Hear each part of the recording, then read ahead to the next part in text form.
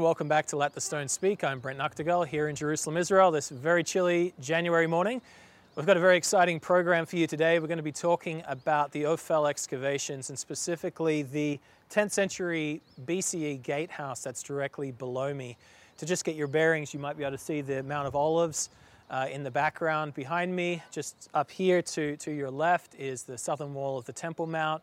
And then to your right down the hill is the ancient city of David. So this area of the Ophel is just north of the city of David along this ridge before you get to the Temple Mount area.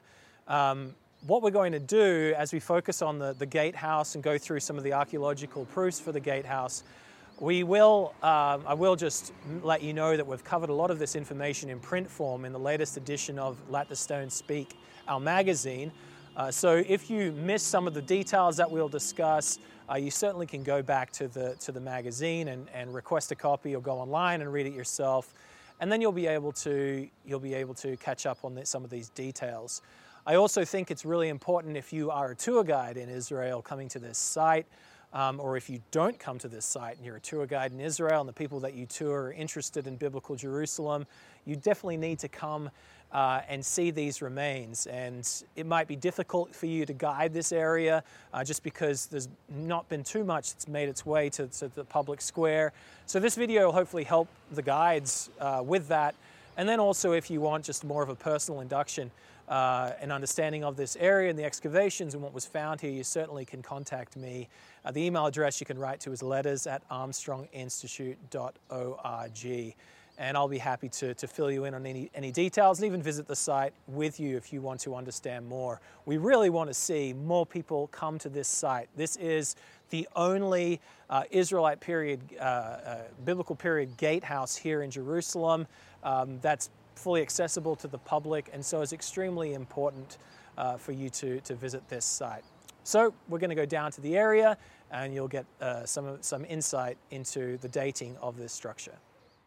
So I'm down here in the middle of this gatehouse. It's quite difficult to make out all the ancient walls right now as it stood going back 3,000 years. The main reason for this is because we're in an area of Jerusalem that has been repeatedly demolished and rebuilt, demolished and rebuilt. This big wall behind me, the Byzantine period city wall, this is 1,500 years after these walls just to my left. And even this wall just to my left was carved into 1,000 years after King Solomon during the time of King Herod. And so it's quite difficult to make out the gatehouse, which is why we're doing this video. I'm hoping from this angle that we'll be able to overlay a graphic representation of how this gate worked, the different gate chambers along here. I'm standing in the thoroughfare, the middle passageway that comes from outside the city back there to inside the city.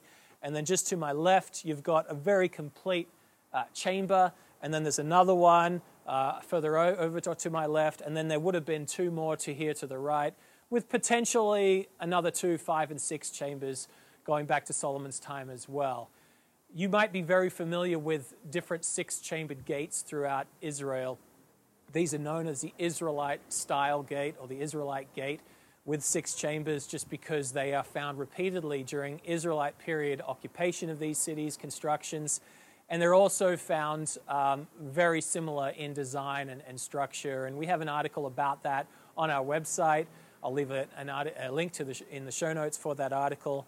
We also talked about the similarities between those gates found in Megiddo, Hatzor, and Gezer, 3 cities in Israel, and this gate as well. We discussed that last week with Christopher Eames. And so you can go back to that to find the greater context behind the significance of this gate and how it relates to those others that have been well documented. This one, however, hasn't been that well documented into the public spheres, which is why we're going to do this video. So this excavation, which was conducted first of all by Benjamin Mazar, the late Benjamin Mazar, Hebrew University professor and president, and then in the late 70s, and then him and his granddaughter, Dr. Eilat Mazar, came back here in 1986 and discovered some of these walls. And then Eilat Mazar returned in 2009 and 10 to basically uncover what you see today, and then there was some walkways that were put in to make this accessible to the public.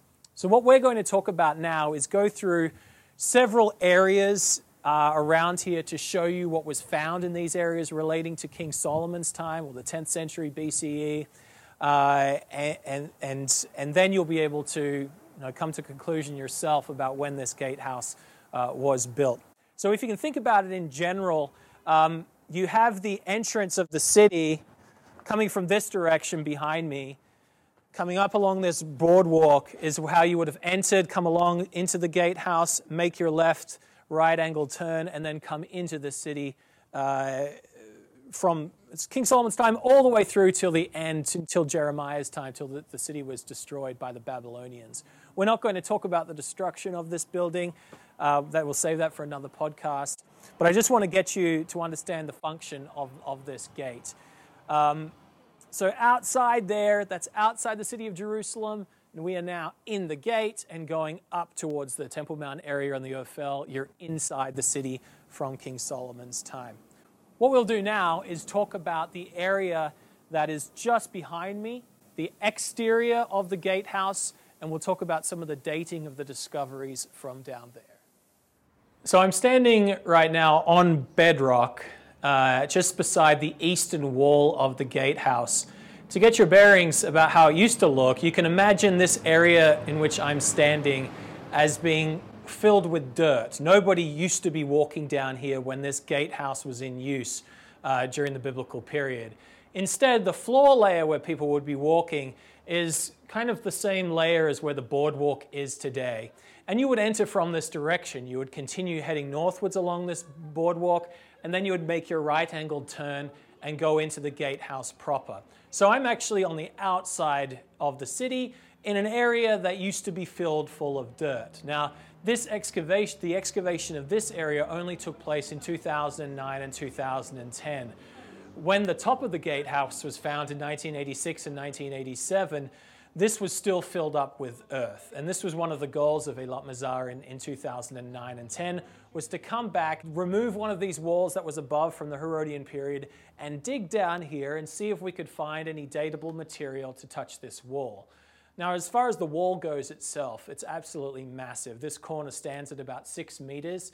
It's some of the nicest and tallest preservation from the Iron IIA period, going back to the time of King Solomon 3,000 years ago. You can see that partway up, there's a correctional course just above my head where it juts in a little bit for the remainder of the gatehouse. And then just in front of me is potentially an additional wall that from the same period that connects against the gatehouse chamber. So when this area was excavated in 2009 and 10, all the earth was removed. This lower portion where I'm standing here, the datable material that came out of it dated from the Middle Bronze Age, so around the time of Abraham, all the way through till an ending during the early Iron IIA, or this period that belongs to King Solomon's time. So there's nothing earlier, nothing later than that was found down here, which readily acknowledged the prior presence of this wall. So this is really great datable material to give us the date in which, or the earliest time in which this wall would have been built, sometime again around just after 1000 BCE. Discovered inside the fill here, all the earth that was sent to be wet sifted was the oldest piece of writing that has ever been found in Jerusalem. This dates from the 14th century BCE, so about 400 years before King Solomon. It's in Akkadian. We call it Jerusalem 1, is what Eilat Mazar called it, just because it was the first earliest Akkadian impression or Akkadian piece of writing that was found in Jerusalem. And so that was just an amazing discovery from here as well. But the main reason that this area is important is because the fill that was used to raise the level of the floor, the latest possible finds of that in these lower portions dates to King Solomon's time, giving some great datable material for the gatehouse itself. So I'm now standing in the inside passageway of the gatehouse. I'm inside the city. From where this shot has been taken is outside, just at the entrance to the gatehouse. And some really important discoveries were made here going back to 1986 and 87 and then being fully excavated in 2009 and 10 by Eilat Mazar. The grate that I'm standing on is the ancient floor level. This is the floor level that people would have traversed into Jerusalem from 3,000 years ago, all the way up to the time that Jerusalem was destroyed. And what they did when they put these put the walkway up here is they put some concrete down so that you would get the concept that it wasn't made of metal. Anciently, it was actually a limestone floor that continued all the way along here. Now, this limestone floor was actually discovered and excavated in 2009 and 10, continuing for a space of about 10 meters. So this is what you want in archaeology. You want to find floors because it shows that the area was inhabited. The stuff that's on the floor, the stuff that's under the floor, helps you date the walls that floor touched up against. So this is critical for the dating of this structure. Now, this wall right here is basically the upper structure of the gatehouse, and it continues all the way down and sits on bedrock as well. So when this area was excavated in 2009, and we'll show a picture of this hopefully so you get a view of what was remaining, it was a little bit piecemeal. I mean, we had a good 10-meter stretch along here, but parts of it were eaten into by later period construction. From King Herod's time, he digs down and removes whatever's there. He removes the floor that was there from 1,000 years before. However, we did find the floor, crushed limestone floor, touching some of the architecture from a lot earlier, particularly this wall.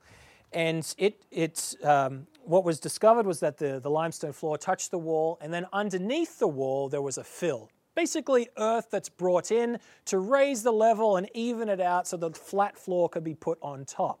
So we have the floor itself, and the material that was found on top of the floor dates to the very end of the Iron Age, dates to the destruction of Jerusalem around that time at the hand of Nebuchadnezzar. But what we're really interested in is, when was the floor laid? When was this first put down? When was the fill first put there in order to account for the undulating bedrock to make a flat surface? And critically, then, when was this wall built? As this is part of the whole above structure for the gatehouse itself. So Eilat Mazar, when she returned here in 2009, she did something quite smart. She recognized that this was a thoroughfare, ancient thoroughfare that was in use for 400 years or so. And so she decided that because you would replace a limestone floor often to keep the same level of the gatehouse, but it would get worn, it would get used, you'd have to bring in more crushed limestone. What she did was she separated the material that came, or the pottery that came, from the very upper part of the fill, which was directly below the limestone floor, and the lower 50 centimeters of the fill that was resting on bedrock, yet still coming up again, touching this rock. And this was a great decision, because had she not done this, you would have had material from the end of the Iron Age, or from the time that Jerusalem was destroyed, all the way through till the time of Solomon, all together as one. And you date a fill by the latest finds in it. So this whole fill going all the way to bedrock, and then thus included this wall, would have been dated then to sometime at the end of the Iron Age, and when Jerusalem was destroyed, or slightly before. But because she made this separation between the lower fill and the upper fill, and this separation was not based on any type of change in color, change in consistency. It was basically the same stuff. It was an arbitrary decision she made. Bottom 50 centimeters, we'll separate it. Top 50 centimeters of this meter of fill we'll separate. And then we'll be able to catch to see if there is some type of difference between the fill that was brought in originally and the slightly corrupted fill, because they replaced this floor so often. And as she did that, she found material from the 10th century in this lowest fill. Nothing later was in it. The type of fill that is here, the material that came out, matched the fill that is on the outside of the gatehouse by the eastern wall, which I talked about before. And this was critical because it shows that not only was the very foundational courses of the gatehouse built during King Solomon's time, but also the above ground structure was also built. The stuff that would have been visible, like this wall, would have been visible to those ancient people, was also built during King Solomon's time as well. And so if you visit the site today, you might see an ugly metal grate and not understand why they put it here. Basically, they've got the grate so you can still see the foundational walls of the gatehouse underneath, but they put some of this concrete here that kind of looks like a crushed limestone floor so that you can get the sense of how people anciently, during the biblical period, would have entered Jerusalem through this gatehouse. So I'm standing inside the fully preserved southern chamber of the gatehouse. So this is quite remarkable that there's been such good preservation here. Just off to my left, they've got some recreations of the pottery vessels that were found inside here, potentially some storage vessels for water or something like that. And so the very top layer, when it was discovered back in 1986, it belonged, and actually a bit earlier, belonged to this period relating to right at the end of the First Temple period before Jerusalem was destroyed. But again, we're not talking about the end period. We're worried about when the building itself was constructed. Now you can see there's several different types of architecture here. You have the above ground wall that people would have seen when they visited the site, when they would have come into this chamber. You can see that there's a course that is a little bit, that juts out by about a foot part way down. And then what I'm standing on right now is a stone plinth, as Dr. Mazar called it, or this stone platform that is basically the big the structure underneath, the foundation for the whole gatehouse complex. Now you don't really see any of these elements from the outside of the gate, from the eastern wall, but you do see them inside here, which is fascinating. Now obviously, these little branches here, this tree that's not ancient, this is growing up here based on a bit of neglect from this archaeological site. Hopefully we can remove those sometime soon. So what about the things that were discovered inside the fill? Now, there was only one floor layer that was discovered inside here relating to the walls. And this was a floor that continued at the same height as the floor from the central passageway. The limestone floor actually came partly into and through this passageway, showing that it was an entrance, it is a doorway coming into this chamber. The floor itself rose above this course of stones actually and touched this course of stones here. So everything that was underneath inside this fill was somewhat homogeneous going down to the very base, sitting on the plinth. So again, we have this concept of original foundation, walls that are constructed, fill brought in to raise the level of the floor, and then a limestone floor over the entire thing. Now again, the material that's on the very top relates to the destruction, the end of use of the building. But what is related? What is the dating of the fill? Now, there is some disagreement between Dr. Eilat Mazar, Dr. Ariel Vinderbaum, who excavated with her in 2009 and 10, just outside of this area, about the dating of the material that was found in here. Dr. Eilat Mazar did not excavate all of this, any of this in 2009 and 10. It was already excavated in 86 and 87. And I wonder if she excavated this, if there was still some earth in here in 2009, whether she would have incorporated the same method she did of creating an artificial separation between the above fill and the lower fill, because it might have helped with getting a really clean dating material from this lowest fill. Regardless, what she wrote back in 1986 and 87 about this fill when she excavated it, all together as one locus, as one group, putting it in the same pottery bucket.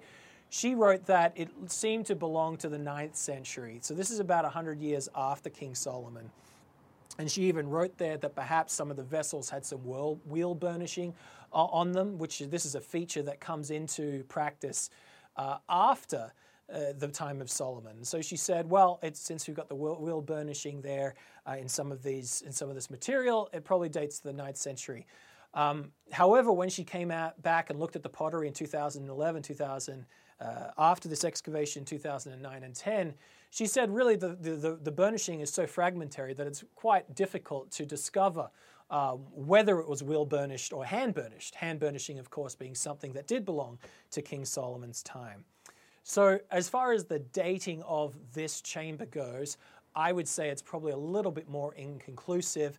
as opposed to the dating on the bedrock on the eastern side, and even the dating that was more specific in the central passageway. Nevertheless, the majority of the discoveries that came from this fill, they did belong to the early 10th century and earlier, the 10th century and earlier, the time period of Solomon, rather than the very latest, the 8th century or the 7th century BCE.